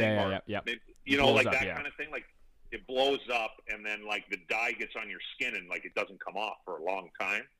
So Ray had, and I don't even know who he did it to, but somebody pranks Ray. Ray's a little bit pissed. And so Ray goes and gets these pellets or whatever from his dad and puts them in this guy's laundry. So it gets in his laundry. So he goes to put his shit on, like before he's going out on the ice, goes and practices and all this stuff, takes his shit off, and he looks like a Smurf. He was like totally fucking blue. And like he was blue like for a while. It wasn't like he in the shower, like washed it off. It was like around for a few weeks. So that was kind of a good one that I'd heard. You kind of touched on this earlier. Trevor Benson asked, any good stories from golf trips with Ryan Whitney? Yeah, I mean, like I said, it's fucking. I mean, the whole trip is so much fun. The golf is phenomenal. They have a good time doing it. You know, going out, the dinners are always great. The one that kind of, it was the last time. So this was 2 years ago. We were over, or maybe it was 3 years, whatever it was. We were over, and we were sitting down for dinner, and I was sitting next to Brad May and Ryan Whitney. We were all at one big table, and he's like at the table, and he's like falling asleep, and I'm like, Mayday, what the fuck? Like, what's wrong with you? Like, I know you're a little bit tired, but you shouldn't be that tired. And he's like, man, he's like trying to figure. He's like, man, I can't even keep my eyes open. Like, I don't know what's going on. Well, he had asked Ryan for like an Adderall or something. I don't know if it was Adderall, but something to give him energy. Yeah. And Whit screwed it up, and he didn't mean to, because he did the same thing to himself. Well, they both ended up taking Ambien instead of like the energy pills. But anyways, both of them were like, and I mean, out cold at dinner. We're at a nice restaurant, like it was in Scotland, I think, somewhere, or maybe Ireland. Nice restaurant. And these two were sleeping. At first, I thought we were going to get kicked out, but they were great. We're like, look, they took the wrong pill. Like, don't worry, we're paying for everything. And anyways, we ended up putting them to bed, but it was pretty funny. Oh my, that's hilarious. Yeah. Mayday is. You should get him on the podcast. Brad May is. I'd an love to have him incredible on. Human being. Yeah, I'll try and hook that up for you. He's great. Dr. Hazel asked, how did you end up caddying for Ricky Fowler, and what was that like? Yeah, so it was awesome. So I'm good buddies with Joe. Joe's his caddy, and that year we went over for the Cleary Horkoff Invitational. We were playing in Scotland, and then we flew to Spain and we played Valderrama. So I told Joe, this came up probably about a month before the trip. I'm like, yeah, he's like, where are you guys going this year? I'm like, we're doing this, Valderrama, then everybody's going home from Spain. He's like, what are the dates? And I was like, July, whatever. The last day was like July 10th or something like that. It was a Sunday. And Joe was like, dude, he's like, that's the Open week coming up the next week. He's like, you're over there. Why don't you just come to Scotland? You can stay with me. There's 4 of us caddies. We rented a house at Carnoustie. You can stay with us, and you can watch the Open. We'll get you out. We'll get you on Ricky's bag. And I'm like, man, that would be pretty cool. So I ended up, I'm like, yeah, sure, I'll do it. So, I mean, I didn't set myself up great because we drank like our faces off that week of the Cleary Horkoff Invitational. I get to Scotland, I'm like, all I want to do is go to bed. But got there, stayed with Joe, and then on the Monday, Tuesday, I think it was the Tuesday practice round, Joe got me a pass, and so I came outside. Joe was hauling the bag around because I'm like, Joe, this is a major tournament. I'm like, dude, I'm just happy to be inside the ropes and watch. Like, I don't need to do the bag. Like, I'm assuming you guys take this kind of seriously. Ricky didn't really give a shit, but I didn't want to be in the way. Yeah. But it was awesome. Like, we went around, we played 18 holes. I did it 2 days, followed him around. Yeah, it was great. We had, good guy. I knew him a little bit because I played golf with him before, so it wasn't like we were total strangers and he didn't know. But yeah, it was awesome. The Open was awesome. Like, I was basically there by myself. I ended up running into Adam Cracknell and Tyler Sagan on like the Saturday. Oh wow! But yeah, it was cool. Ran into a couple people that I knew. I would say it was one of the more disappointing Saturday at the Open. So I'm like, basically the whole week I kind of took it easy because I was hurting from the week before. And then Joe's calling me a pussy. He's like, what are you doing? You're here and you're not even having a beer? I'm like, dude, you have no idea what went on last week. He's like, I don't care. So finally, the Saturday, I'm like, Ricky was like right in the mix. Like, he was near the top of the leaderboard going into the Saturday's round. So I'm like, you know what? I'm going to have a fucking day today. So I grab my phone, I grab an in-one shirt, I grab a pair of shorts, and I load up this so I can listen to the broadcast on these big headphones, and I'm going to get shit-faced on the course, and I'm going to have a good time, and I'm going to follow Ricky around. So I get out there, I grab whiskeys, I'm double fisting it, and I'm sitting there, and I'm waiting for him to get to, I think it was whatever Hogan's Alley is. It's the par 5 with the fence down the left. I think it's 5. It's either 5 or 6. Okay. Whatever it is. I'm sitting there at the tee. I'm ready to go. I got a buzz. I got my whiskey stations lined up. I know where I'm going. And Ricky's on hole 4, the green before, right next to the tee box. He like pars the hole or whatever. But he's like leading the tournament. He's either tied for the lead or leading. And I'm like, fucking right. I'm like, he is going to fucking light it up today, and I'm going to have a fucking great time. So I'm standing next to the tee, and he walks up, and he sees me, and I got my T-shirt on. So he sees me tap Joe, and they're laughing. And I'm like, fucking right. So I'm like, this is going to be an awesome day. So I'm standing there next to the tee. Ricky puts it in the ground, sends it. And the only thing you can't do there is you can't go left because it's over the fucking fence and OB. Yeah. So I see it. He hammers it. I lose it in the sky. I'm like, where is that? And then all of a sudden I see people scrambling left. I'm like, oh my God. No. Then he hit the next one like way right. So anyone ends up taking a triple bogey, and that was basically the end of his tournament. And I was like, oh. I mean, I managed to rally, and I followed him for a little while. Then I went off on another tangent, but it was a good time. I would highly recommend anybody who loves golf. Like, it's definitely a different. I watched the tournaments here in North America, and going over to the Open was definitely worth the trip. It was fun. Mick Panko from Regina asked, he's curious about your impressions of the Royal Regina and the member guest tournament. "Quote unquote, heard you're a legend." Oh, the Royal Regina! It's my fucking favorite golf course in the world. I never miss a putt there. Literally every putt goes in. No, that's actually. I had a great time. It's the only time I came in. Mike Sillinger had me in, and I just met Mike through Ray Whitney. Played against him, but never really met him. I'd met Silly a few years before. Fucking great dude. Fun to golf with, loves to have a good time. So Silly's like, why don't you come in and play? You can't play with me, but you can play with one of my buddies and the member guests, but we'll play before. And I'm like, yeah, sounds good. So what's the other one? Wascana? Wascana, yeah. The course there? Yeah, so we go up there, and I was playing pretty good at the time. We go to Wascana, play there, and we go to the Royal Regina, play a practice round, and like Silly's got all these fucking bets going on. Just he's presses, like, eh? He's pressing everything. He's betting other people in other group. Like, I'm like, hey, Silly, I'm a 3-hand. Like, I can easily blow up. Like, things are going good here, but I'm like, I'm not. Like, I can easily shoot a fucking 90 out here. And he's like, no. He's like, fuck that. So we're betting everybody. And then for whatever reason, I think I was under par the one day, which that's only happened like 3 or 4 times for me. And then the next day, I think I was like even par, but literally I fucking made every putt. Like, I would be on the green and I'm like, man, this is going in. And it would actually fucking go in. So yeah, I ended up like fleecing at the end of the round. I'm like, people I didn't even know. I'm like, hey man, you owe me. Silly's like, you owe Connie $100, $100. I'm like, I actually made a decent amount of money. I kind of felt bad. I'm like, these guys don't even know me. They probably think I'm a fucking sandbagger, and I'm really like a fucking +2, and I'm saying I'm a 3, but it wasn't the case. I just made everything. But that tournament was super fun. I'd love to go back.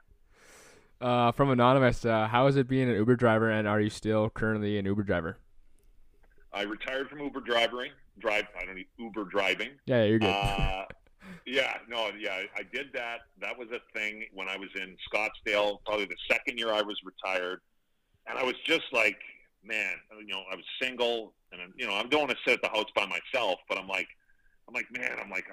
need a break. I need a break from the booze. I'm like, I want to go out, but I don't want to drink. So I'm like, I want to go out and meet people, but I don't need to be sitting at the bar. Like, I need a little break, a little time out here. So I'm like, what can I do? And I'm like, well, fuck, why don't I just drive for Uber? I'm like, that way I'll meet people, and I won't be drinking. Otherwise, I'll end up in jail. So I'm like, that's perfect. So I decided to do that. I did about 70 rides over the course of I try to drive right around like happy hour. Did about 70 rides. Had fun doing it. Had a couple like pretty fun rides. I picked up Doug Waite's niece once. I played with Doug in Carolina. Yeah. She didn't believe me. She's like, I'm like, yeah. I'm like, actually, we'll call him. And so she called him, but Doug, the Islanders were actually playing at the time, so he was the head coach, so he didn't answer. But it was good. But for the life of me, the only thing I didn't like about it was that, like, Phoenix is a huge city, so you pick somebody up. Let's say your phone buzzes. It's like whatever, John. Do you accept or not? He's 3 minutes away from you. So you hit accept. You go pick him up. but then you have no idea where John wants to go until he's Yeah. in your car. Could be 40 So if minutes away. Exactly. So like I did some of those rides where I'd like pick somebody up and they're in the fucking car. Like it's like an hour drive, and now I'm out in the middle of fucking nowhere. Nobody else wants a ride, and I'm like, man, I don't really see how people Driving make an it hour work. with a Plus, like, stranger. yeah, driving Could be a around with killer. a stranger, and yeah, no shit. I'm going out to the middle of fucking Anthem or nowhere, fucking Arizona. So I did it for a while, and then my last ride, I enjoyed it. It was good. If it would have just been like if I could have just drove people around, a few mile radius, it would have been great. My last ride, I did one on, which was stupid, but I thought it was early enough to get away with it. It was Halloween, Oh. and I filled up with gas. I thought I was done for the night. I did like 6 or 7. This is at like 7 o'clock at night, so it's not late. And on like a fucking Tuesday, and I fill up my car with gas, and my phone buzzes. I'm like, fuck, okay, I'll do one more. So I go pick these people up. I'm sitting outside forever, and I never really I didn't care if I was just doing this for fun anyway, so I didn't give a fuck if I was sitting outside for 20 minutes. I don't care. So I was sitting there, and long story short, there was a Halloween party there, and these guys come out. There's like 2 of them, and they're hammered. And I'm like, hey, fellas, I go, look, I get it. I'm like, let's get this moving though a little bit. Like, grab whoever you're grabbing, let's go. And he's like, oh, he's got to get his girlfriend. Wait till you see this. And I'm like, we need wait till you see this. And so they go get her, and this girl is loaded. Like, she's like getting carried to the car. Like, she's out cold on her feet. She's being dragged to the car. And they put her in the back seat. And so it's 2 couples are in the car, me and 4 people. And I go to the guy. She's like, she gets in the car. And then all of a sudden, I don't even get the car and drive. And she starts screaming, I got to take a piss. I'm like, oh, my God. So I turn to the guy, her boyfriend, and I go, hey, dude. I go, I'll tell you what, this your girlfriend here, this is your fucking responsibility. If she pisses in my car or pukes in my car, I'm taking it out on you. So I'm like, you better fucking take care of her. Yeah. Yeah. You could tell I was like, I wasn't Oh, fucking you're upset. around here. Yeah. Yeah. I'm like, I've been sitting here waiting for 25 minutes, and then this girl is fucking tanked. So she goes outside, pisses right in the middle of the street. Oh. They drag her back in. She starts crying about her dad. I'm like, oh, my God. So I floor it. They're in the car. It was probably like a 20-minute drive. I made it there in 10, dropped them off. It worked out. She didn't puke in the car or anything like that. But after that, I'm like, you know what? I'm like, I think this is probably enough for me. Yeah, and I put my papers in and retired. I've been in one Uber, and like this thing picked us up, and I was buckled. I was at Adult Safe Nationals, actually. I was with like Benny and those guys, and I got in this van. Yeah. It had like a cooler full of like waters and like snacks, and I'm like, this is the best Uber ever. Never been in one since, because I don't think anyone can meet up to that guy's standard, though. It was good. No, yeah, you get the odd guy, especially, you get the odd guy who like really takes pride in it, like like you said, waters, candies, cell phone charger. Perfect. Yeah.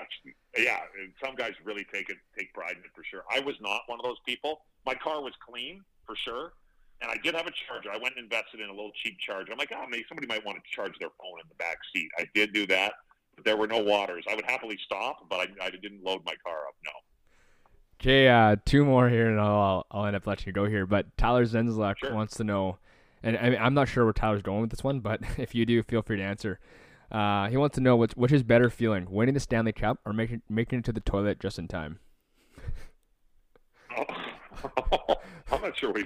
I guess that's an interesting question. I actually had a little bit of an episode for the first time ever on the golf course here where I just made it there in time like 3 or 4 days ago. I guess I'll have to go with the cup, but it's fucking pretty close. There's no worse feeling when you don't make it in time. Put it that way. Okay, this is, we put out a post yesterday and it blew up, so pretty much all of our listeners in 5 words. You don't have to answer this one. I'm sure you already know what I'm going to ask, but they all want to know and describe your relationship with Mike Babcock. Oh, Babs. Yeah, I don't mind answering it. I'll shorten the story up because I could talk about this fucking piece of shit for an hour, but longer than that. Basically, quickly, I had Mike Babcock. I got traded to Anaheim the summer after my first year pro. Came to camp in Anaheim, was in great shape, ready to go. I was supposed to play. Babs doesn't want me there. He wants to play his boy Kurt Sauer. He sends me to the minors, which, hey, that shit happens. Like, coaches have their boys. I get it. I wasn't happy about it, but, like, I get it. The shitty thing was he then went into the paper because people were asking, they're like, well, you guys traded for Mike. Like, why is he in the minors to start the year, this and that? He goes to the paper and says, well, Mike showed up. He doesn't care. He's out of shape. He doesn't want to be here. And I'm like, that was the exact opposite. Like, I had to show up in good shape every year because I wasn't a good enough player not to. I realized that. Like, I had to be in good shape. So that, like, thank God Calgary ended up trading for me later in the year. But, like, when Calgary traded for me, the first thing was like, hey, like, you got to spend, if you want any chance of making this team, you need to spend time in Calgary because we heard you don't work out. And I'm like, man, I have no problems doing that, so I'm going to stay in Calgary. But I'm like, what that motherfucker said in the paper is not fucking true. It was his excuse to get rid of me. But that kind of shit, like, it sticks around. Like, it ends up sticking with your reputation. It's hard to get rid of. So that I was pissed at him for that. Then I ripped him in the paper when I was in Columbus. This is like 6-7 years later. He was in Detroit. Ripped him in the paper, not bad, but ripped him in the paper.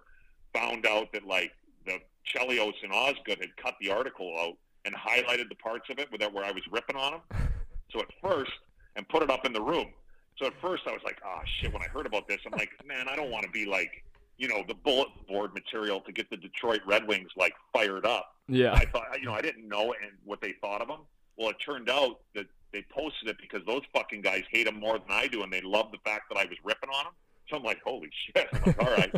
But the reason why I really fucking hate him is then I got bought out in Columbus, July 1st, free agency. I'm not planning on getting anything. I'm like hoping for one more chance. Usually if you got bought out, you know, if you're lucky enough, you get one more chance. And then if that doesn't work out, it's over. And I don't care who you are. Yeah. So I was hoping for one more chance. I get bought out at the end of June. Next day, July 1st. And I'm in Kelowna. It's 9 o'clock in the morning. Free agency just starts. My agent calls me at like 9:05. Like, free agency just fucking started. I just got bought out. As far as like the hot commodities for for free agency, I'm way down at the bottom. This isn't like it was 3 years ago when I was up near the top for defensemen. So nobody's thinking of calling me. My agent calls me 5 minutes in. He's like, hey, he goes, I got a contract offer for you. I'm like, really? I go, well, what is it? He goes, 1 year, $1 million. I'm like, perfect. I'm not going to get anything better than that. It's not really about the money, but I'm like, yeah. I go, well, who is it? He goes, what? Detroit. And this was a different agent. So this agent didn't know that I had a run-in with Babcock before. So I'm like, I go, fuck. I'm like, I'm not going to fucking Detroit. There's only one reason why fucking Mike Babcock wants me there, and that's to end my fucking career. He's like, well, I talked to Ken. He says he wants you. I'm like, all right. I'm like, he goes, well, what do you want me to do? I'm like, I don't know. Just tell him we'll call him back. My agent's like, well, hey, he goes, look, he goes, Ken says you had 15 minutes to make up your mind. Oh. So you're either in or out. If you don't say anything in 15 minutes, this contract's off the table. So I'm like, are you fucking kidding me? It's 9:05 in the fucking morning. Any other team maybe thinking of, maybe they want me, is not even considering calling me for at least a couple weeks. But I got to make up my mind on this. Like, I could say no to this, and then I don't get anything, and Yeah. then that's it anyway. You got to take it. So I'm like, I don't take it right away. I'm like, you know what? I tell my agent, I'll call you back. So I call Ken, because I played in Ken's golf tournament. Ken, I still really like Ken. It didn't work out, but I do really like Ken. I respect him. I call Ken, and I'm like, Ken, I would love to play for you. I would love to play in Detroit. I think that would be fucking awesome. I'm like, you know what I think of your head coach. You and I were having beers, ripping on him last summer at your golf tournament. I'm like, does he want me on the team, or does he just get me in so he can scratch me and fucking end my career?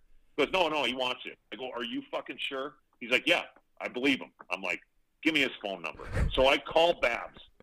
I got like 10 minutes left to make up my mind. I call Mike, and I'm like, Babs, it's Mike Commodore. I'm like, please be honest with me. Do you want me on your hockey team or not? If you don't want me on your team, if you're just saying you want me because you want to get me in and you want to, for what I said in the paper, and you want to end my career, I go, if you don't want me and this is your plan, please be honest with me. If you don't want me, that is totally fine. Free agency just started. It's not a big deal. No hard feelings. But I need to know that I'm going to get an opportunity. Yeah. You're going to get an opportunity. Nick likes playing with a right-handed defenseman. They didn't have any right-handers at that point. They signed Ian White later, but at that point they didn't. Blah, blah, blah. You're going to get an opportunity. I go, Babs, seriously. I go, I know this is it.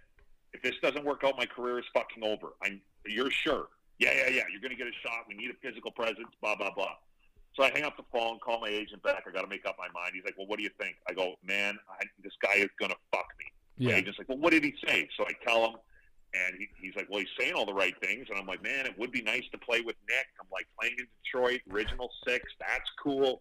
play with Nick Lidstrom. All I do all year is go D to D. That's going to be 40 points for me. I'm like, I'm going to be fucking back. I'm like, all right, I'm going to take this guy on my word that I'm going to get an opportunity, and we'll see what happens. And I got to Detroit, and I'm like, okay, no more hating Mike Babcock. I get to Detroit. I'm like, don't say a word about him. You're here to fucking do a job. Let's go. I sit down in the room in Detroit. I wasn't there for 5 minutes. I had half the team come up to me and be like, dude, we loved it when you fucking ripped on Babcock in the papers. Fuck him. I'm like, oh my God, these guys all fucking hate him. You're all like, shh, don't say this. Yeah, I'm like, God damn, I don't want to say anything. I don't want, like, I got to get on this guy's good side. Like this, I need this to work. And anyways, to sum the story up, I was basically scratched the entire fucking year until I got traded to Tampa, and that was the end of my career. Wow. So that's why I really fucking hate him, is because he went out of his way, fucking lied to me, when all he had to do was like, why would you want to do that? Yeah. Like, and I never knew Mike, like, he didn't like me in Anaheim for whatever reason, wanted to play, but like, I'd never had, like, I didn't know who Mike Babcock was. I had no, like, prior run-ins with him, nothing. There was no, like, families didn't know. Like, there was nothing. Yeah, like I don't know why. Just random. He just, whatever it was, he didn't like me. And the fact that I called him and fucking, all I wanted was some honesty. That's it. Like, tell me. And he fucking lied to me to get there to end my career. That's why I hate that motherfucker. Wow. This has been awesome, Tom. Yeah. Do you want to touch on anything else before I let you go here? Yeah. Well, I was asking if you had anything else you want to touch on here. Sorry. Oh, me. Sorry. Oh, no, I think I'm good, man. I mean, I'm just fucking hanging out in Penticton. I don't got much going on, dude. I think I'm good. Okay, well, I definitely think that you'll be wanted to be a reoccurring guest if you're okay with that too. Totally fine, Drew. Just let me know, man. Anytime. Okay, we'll talk to you later, Tommy. Take care. Awesome, dude. Thank you. Take it easy.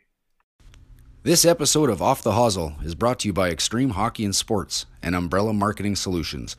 One stop for all your sports, marketing, and corporate team and sales. Come down and see Donnie and Daphne for all your sports and corporate needs, or contact at this number 306-539-6101, or email DonnieUhren@extremehockey.net. That's DONNYUHREN@extremehockey.net. Well, there it is, the interview with Mike, the Insider Commodore. Really good interview. You know, it was a little longer, but I really think it was well worth the wait. It's, you know, he talks about a lot of different things, and he's been on so many trips, and he's played in the NHL, and he's a good golfer. He's done a lot of things, so this is easy for him. So thanks again, Mike. I'm not sure if he mentioned it on the podcast. I can't really remember, but they are doing a campaign. I believe it's Stay the Puck Home T-shirts they're doing for COVID relief, I believe. So don't quote me on that. I think I've seen that on Twitter. Check out Mike on his Twitter page. Check him out. Just type his name in, and you'll find it. Thanks again, Mike, for coming on. So I hope you guys enjoyed it. Quickly before we let you guys go here, just some quick reminders and notes. On Twitter, Instagram, _Off the Hosel. Facebook is just Off the Hosel. And we're going to do a little giveaway, I believe it is. My brother talked about it in the pre-show. It's we'll launch it today. We'll announce the winner Friday. So I believe we're giving away a Player golf hat from our friends over at Player.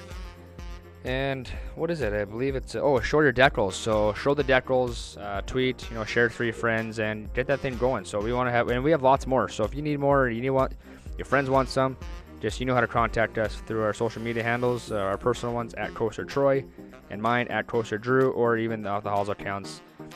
One of us will be on there answering questions. So as far as that, I think that's all we got for you guys this week, or I guess today, Monday. So we'll talk to you guys Wednesday. Have a great rest of your Monday.